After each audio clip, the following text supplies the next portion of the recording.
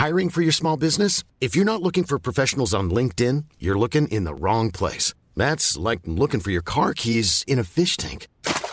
LinkedIn helps you hire professionals you can't find anywhere else, even those who aren't actively searching for a new job but might be open to the perfect role. In a given month, over 70% of LinkedIn users don't even visit other leading job sites. So start looking in the right place. With LinkedIn, you can hire professionals like a professional. Post your free job on linkedin.com/people today.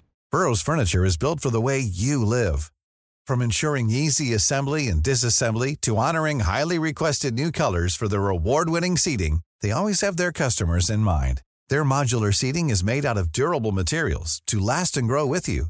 And with Burrow, you always get fast, free shipping. Get up to 60% off during Burrow's Memorial Day sale at burrow.com/ACAST. That's burrow.com/ACAST. burrow.com/ACAST. President Biden is making a great big bet on government. He wants to boost federal spending to its biggest share of the overall economy in decades, and that would amount to a dramatic change in budget and tax policies. It's not a plan that tinkers around the edges. It's a once-in-a-generation investment in America, unlike anything we've seen or done since we built the interstate highway system and the space race decades ago. In fact, it's the largest American jobs investment since World War II. Biden's infrastructure announcement this week was the first of a two-part, multi-trillion-dollar proposal to boost subsidies, give the government a much larger role in all kinds of commerce, and hike taxes on corporations and the wealthy. Today, infrastructure, and how do we pay for it? Maya McGinnis. Let me start by saying that we've engaged in an unprecedented amount of borrowing in the past months, which is exactly what we should have been doing. The overall COVID response has been very successful in fighting the pandemic, alleviating economic hardships, and fostering the recovery. The good news is that we seem to be coming out of the worst part. The bad news is we had a mountain of debt before the crisis, and we have a much larger mountain now.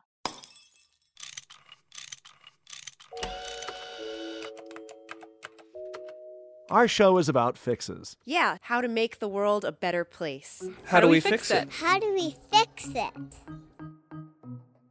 He may be old, but plans to go bold. Joe Biden's infrastructure proposal is about a lot more than roads and bridges. He wants to create hundreds of thousands of union jobs in wind and solar, build a nationwide network of charging stations for electric cars, fix dilapidated schools and colleges, and expand broadband internet to many places that don't have it now.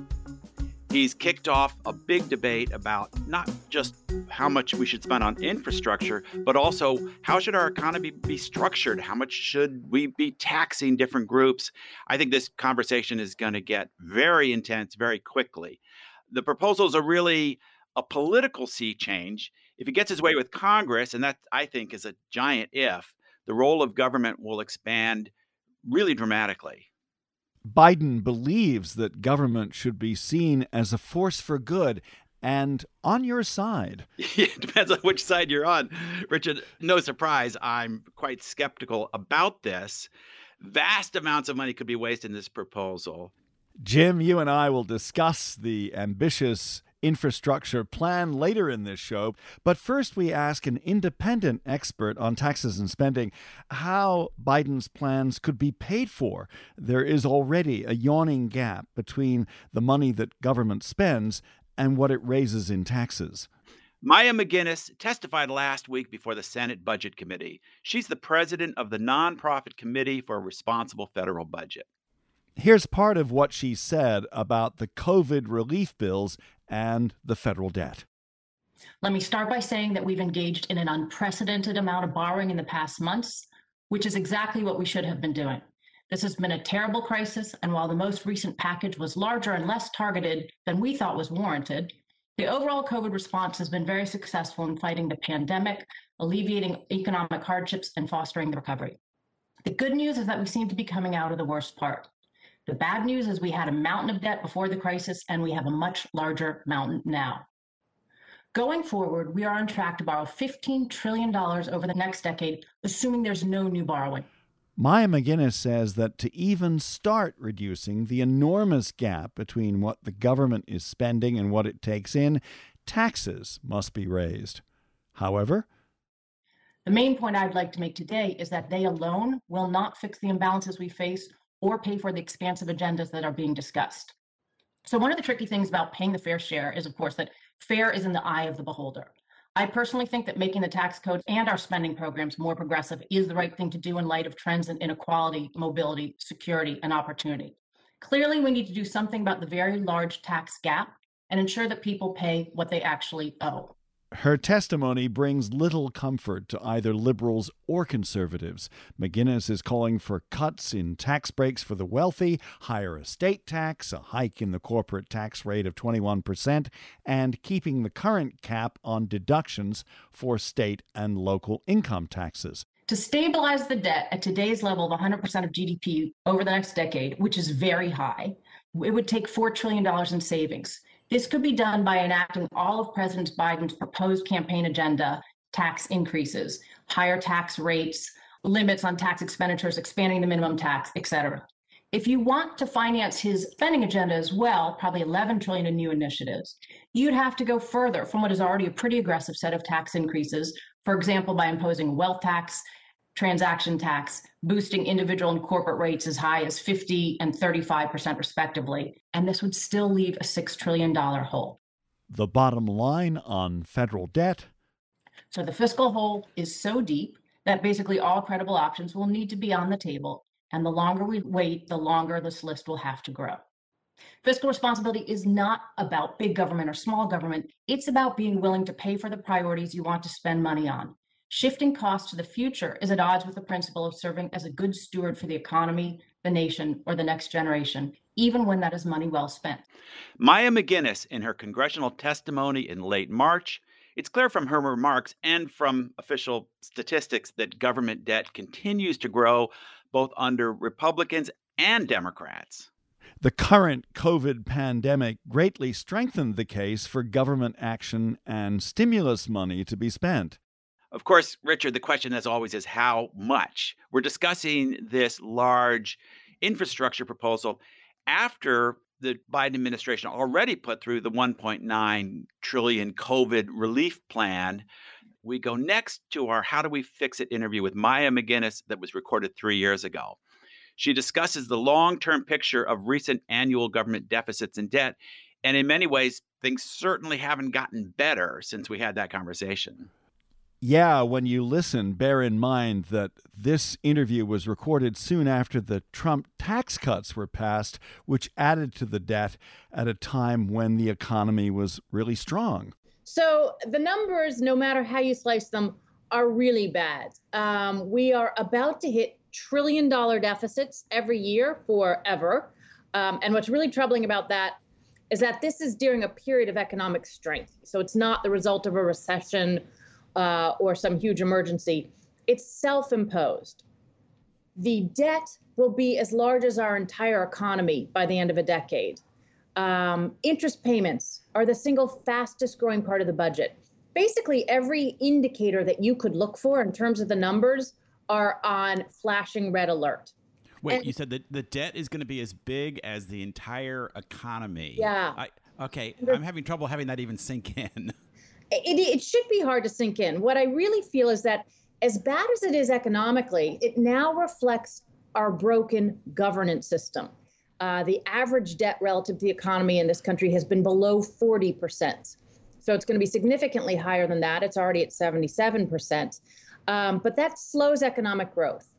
So when you say that within a decade, our total federal debt, what we owe, will be equal to the economy, you mean that it'll be equal to 1 year's output of all the goods and services of the U.S. economy, yes? Precisely. Maya McGuinness speaking in 2018. Today, the national debt is larger than total economic output per year. It's risen every year since the 1990s and continues to go up. We have well over $1 trillion in tax breaks every single year in our tax code. So we could go through our tax code and get rid of a lot of the tax breaks. And I don't mean to make that sound small. These are things people love, people and companies love. But we did just cut taxes massively. We need to figure out a way to offset some of those costs. We could do that immediately. So we need to go back and look at more like things, the healthcare exclusion. So your compensation that is in the form of healthcare isn't taxed. That has a lot of negative effects, actually. It makes healthcare costs go up. You're saying that over time, that benefit has grown to the point where we overly rely on businesses to buy our healthcare, and that's driving up healthcare costs? Well, what we do is we give you a tax break if your compensation is in the form of healthcare, but not so if it's in wages. So it encourages more healthcare consumption. And what it means is that people who get very generous healthcare plans, who tend to be more well off, don't pay taxes on that, while people who get smaller tax healthcare plans or none at all don't get that same tax break. What are some other tax breaks that would really help if we got rid of them? A lot of the things we want to help with, education, housing, healthcare, are the best examples. We then proceed to give tax breaks for them. The home mortgage interest deduction, education savings accounts, healthcare exclusion. What it ultimately does is it drives up the cost of those things. We've certainly seen that in some parts of the country with housing, for instance. Well, and I was just going to use that example. If you look at the home mortgage interest deduction, when they talk about making changes to it, which they did in this past tax bill, but there's more you could do, who lobbies the hardest to preserve it? Not homeowners, though they the builders. The builders, the lenders. So, okay. Reducing tax breaks or ending a lot of tax breaks, that's one solution. But we need more, don't we? We do, and it needs to be both on the spending side and the revenue side. When you folks in Washington talk about revenue, you mean taxes, right? Because I've heard that word revenue before, but most of us think, oh, that means we're going to pay more taxes. Oh, yeah. Let's be really clear. Taxes. And, thanks. Even a tariff is a tax in the end. Yeah, even when you talk about raising taxes that directly aren't on people, whether it's a corporate tax or a carbon tax, they get funneled back to us. So I don't want to whitewash it. We are going to have to pay more. But yes, the government's going to need more revenues, and we're going to have to get that by taxes. And I just think that a carbon tax is an interesting one because it helps both in the energy and environment sectors, as well as helping to raise those new revenue. There are a lot of different possibilities. Yeah, let's zoom in on the carbon tax for a second. It's not a new topic for listeners of how do we fix it, and we've heard some interesting proposals. What kind of carbon tax would you recommend, and why is this something? Why are we looking at carbon now? I would look at whatever could pass. The reason that I do think carbon tax is something to think about is a basic bumper sticker economics that my graduate school teacher hammered in all of our heads, and it's just hard to argue with. But tax things you want less of, not things you want more of. We have a lot of taxes in this country on income and savings. We actually want more income and more savings. But if you look at taxing things like pollution or excessive consumption when you're consuming too much, though that's not always true in a recession, but consumption, things that are bad, that's why people have talked about taxing sugary drinks or other things like that. It is wiser to find something you want less of. And so CO2 emissions is certainly in that camp. And it makes sense to me that if you can find a policy that could achieve more than one goal at a time, that's a good starting place. Any other taxes that you would put up? Oh, I mean, I'm open to anything. I think that I was a big fan of corporate tax reform, but we just had a corporate tax cut that is pretty much by all accounts beyond what we needed, bringing the corporate rate down to 21%. You could peel back some of the tax cuts that we just passed. I think that would make a lot of sense. Those are individual and corporate income taxes. I would not probably raise the payroll tax rate if I could help it, because I think it's a pretty regressive tax and it's on wages. But you could lift the cap. That goes to how you'd fix Social Security. That tax is on is supposed to fund Social Security, right? Social Security and Medicare. That's right. I think most people know this, but explain what you mean when you say a tax is regressive. Oh, right. A tax is regressive if a bigger burden of it falls on lower income people. You know, it's funny. So you're talking about the not wanting the tax system to be too regressive. On the other side of the equation, it seems like there's a lot of people today influenced by the kind of Bernie Sanders movement who think there's a just inexhaustible source of money by taxing the top 1 or 5%. Yes. Thank you for bringing that up, because that is one of the biggest and frankly most damaging myths out there. But the notion that you can fix everything or double our Social Security program or have pre-K for all we have to do is tax millionaires and billionaires and big bad corporations is really a dangerous argument, because there isn't enough money in all those places to fix everything. What are examples, though? We've talked about making the tax system less regressive. Are there taxes that would be progressive, that would be effective? Well, so if you lift the income tax rates, you can lift the lower ones, which would be more flat or regressive, or you could lift the upper ones, which would be more progressive. Let's talk now about spending, about places where you would argue there needs to be cuts. First, Social Security. Are we running out of funds for Social Security? In the year 2033, give or take, the actuaries of the Social Security program predict that the trust fund will no longer have enough revenues to pay full benefits. Now, that sounds like that's far off, but it's actually not that far off. Somebody who's roughly 50 will be retiring right when the trust funds no longer have the money to pay full benefits. If we do nothing before then, which would be utterly stupid to continue to kick the can instead of fixing this in advance because we know this problem is there will be across-the-board benefit cuts of 23% for every single person, from the poorest widow who relies on the program to the person with disability. So we have a crisis looming, but no one seems to feel like it's a crisis. How do you sell this? Do you deliver every parent a bill when their child is born, telling them what this kid is going to owe, through her or his life? I mean, what can we do to raise the awareness of just how serious this is? Well, I'm just sitting here smiling because that's like one of the best ideas I've heard in a while. I'm gonna go hang out in the hospitals and hand out that bill, because it is. I mean, there are a couple things that make people care about this issue. And again, it's dry, it's wonky, it's hard to connect to your life, and you're worried about healthcare costs and retirement costs and saving for your kids' education. Somebody preaching about debt reduction is tough to feel tangible, but people do care about their kids and their grandkids. And people also do know that having an economy where you are dependent on borrowing, particularly from abroad and often from countries that you're not aligned with, is not a way to maintain prosperity. You can't borrow your way to prosperity. I think we need to do a better job of publicizing all the damage that is being done. When somebody gives a tax cut or a spending increase, everybody likes it because they don't have to focus on the side of what we're doing to the national debt or our children. So finding better ways to make that is the first step. Like one of you said, admitting we have a problem. Maya McGinnis, thank you so much for joining us. Thank you. It was really fun. Not much there, Richard, to give comfort to supply-side conservatives or big spending Democrats. Yes, you could call Maya a skunk at the spending party. She's been sounding the alarm for years now about government deficits at a time when few politicians in either party want to listen to her. Coming next, our conversation about the Biden infrastructure plan announced this week. This is How Do We Fix It? I'm Richard Davies. And I'm Jim Meggs.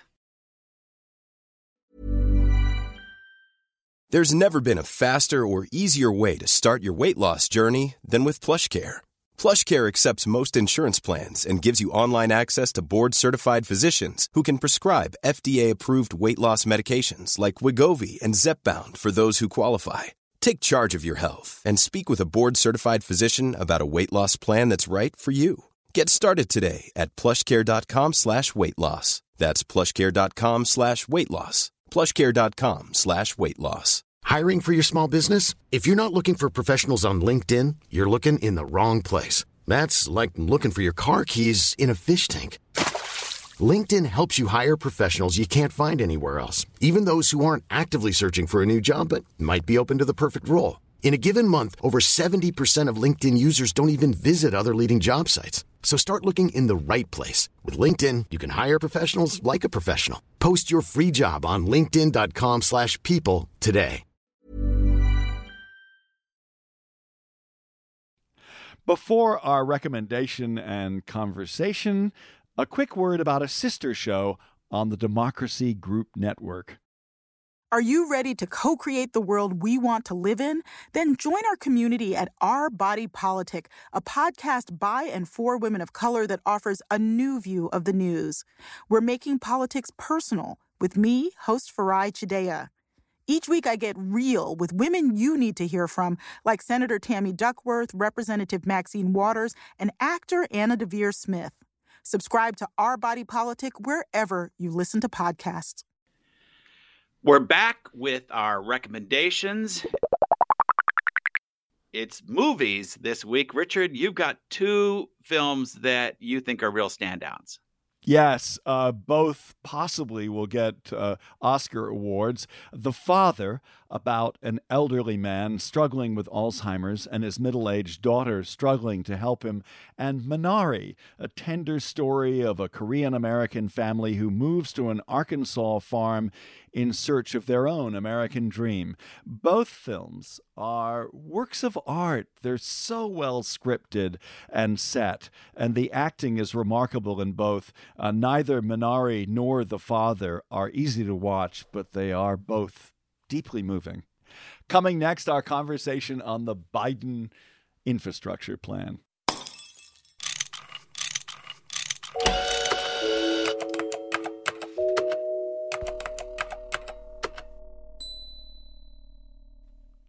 So, Jim, you have been writing and reading and researching this for a while, so I'm going to give you center stage. What are some of your thoughts? Well, I've read through the entire White House proposal. Remember, this isn't the bill. This is just kind of the blueprint for what will be, if it all goes into one bill, one of the biggest bills perhaps the biggest bill in American legislative history.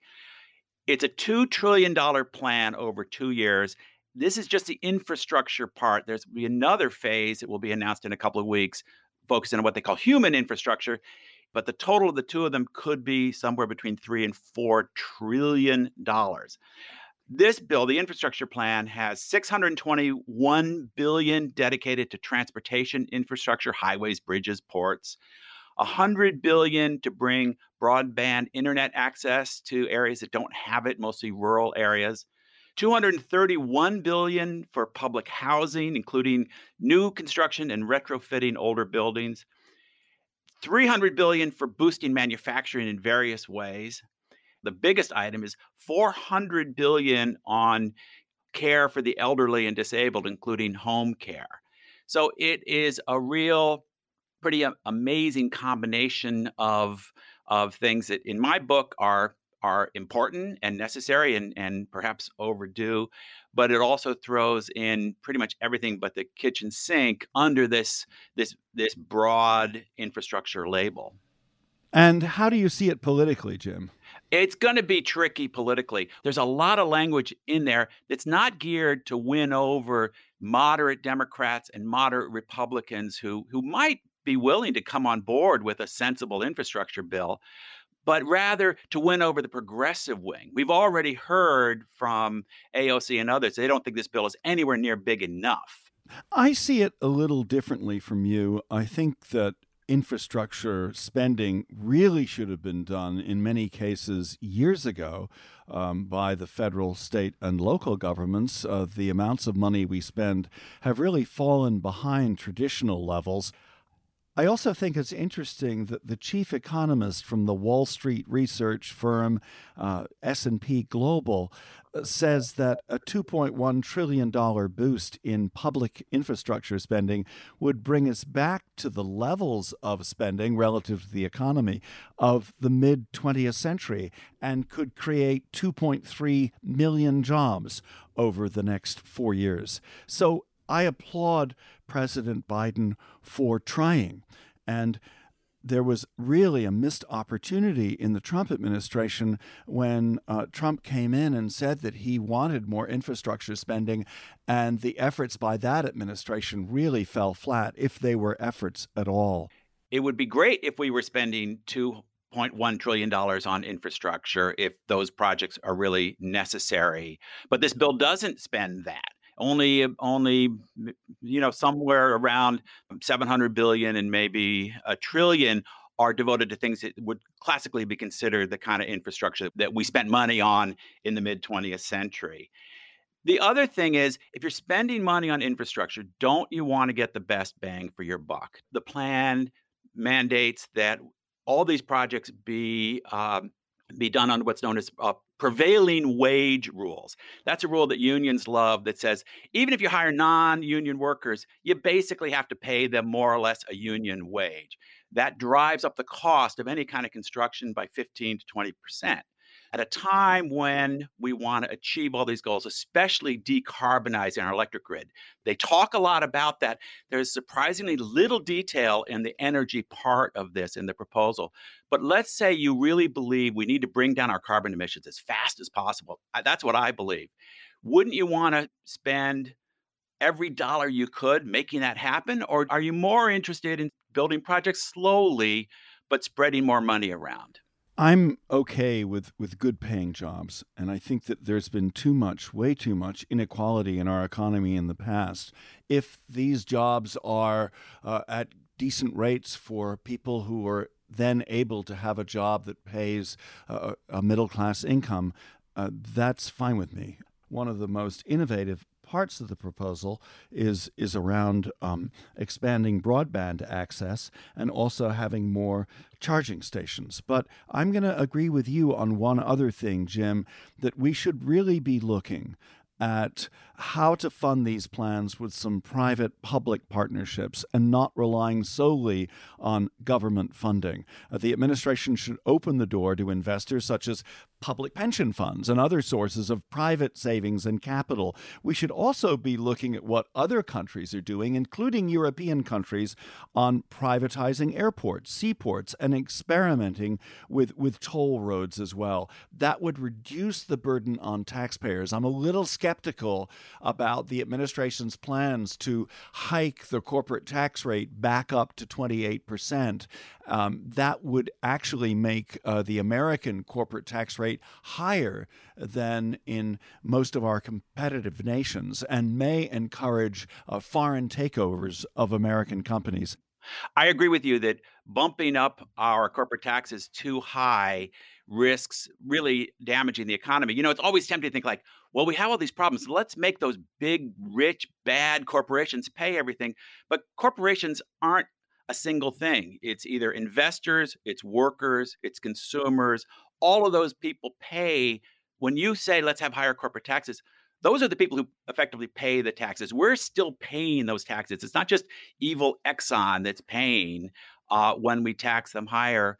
One aspect, though, of what Joe Biden is proposing, I really do support, and that's the increase in global minimum taxes and a push by the administration to try and reduce tax havens where companies really do escape paying their fair share. There are some very large American companies that pay a tiny percentage of their overall taxes, including companies like Netflix and Amazon, and there should be reforms there. Sensible reforms that mean that global corporations that are making good money should be paying a reasonable share in taxes. Right. I would like to see our press examine these proposals in terms of their real impact and really do some serious analysis. And I'm worried that what we're going to see instead is Biden goes big and bold and bolder than FDR and how everybody feels about the plan, how the messaging is shaped. And this is a real weakness in our media to take a narrative that is rarely oriented towards, okay, let's look at dollars and cents. Let's look at what the policy does on the ground, and rather to discuss how people talk about the policy. I can't disagree with that, even though I'm trying really hard, Jim. It's how do we fix it? I'm Richard Davies. And I'm Jim Meigs. Thanks for joining us on this episode. Our producer is Miranda Schaefer. How Do We Fix It is a production of Davies Content. We make podcasts for companies and nonprofits. Check us out at daviescontent.com. And again, thanks for listening.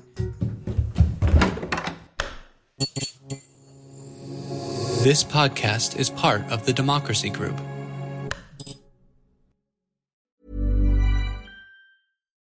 Here's a cool fact. A crocodile can't stick out its tongue.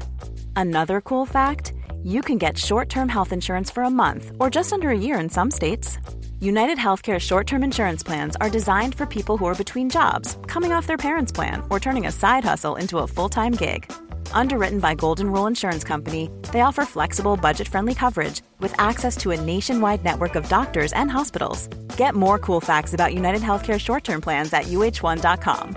Planning for your next trip? Elevate your travel style with Quince. Quince has all the jet-setting essentials you'll want for your next getaway, like European linen, premium luggage options, buttery soft Italian leather bags, and so much more. And it's all priced at 50 to 80% less than similar brands. Plus, Quince only works with factories that use safe and ethical manufacturing practices. Pack your bags with high-quality essentials you'll be wearing for vacations to come with Quince. Go to quince.com/trip for free shipping and 365-day returns.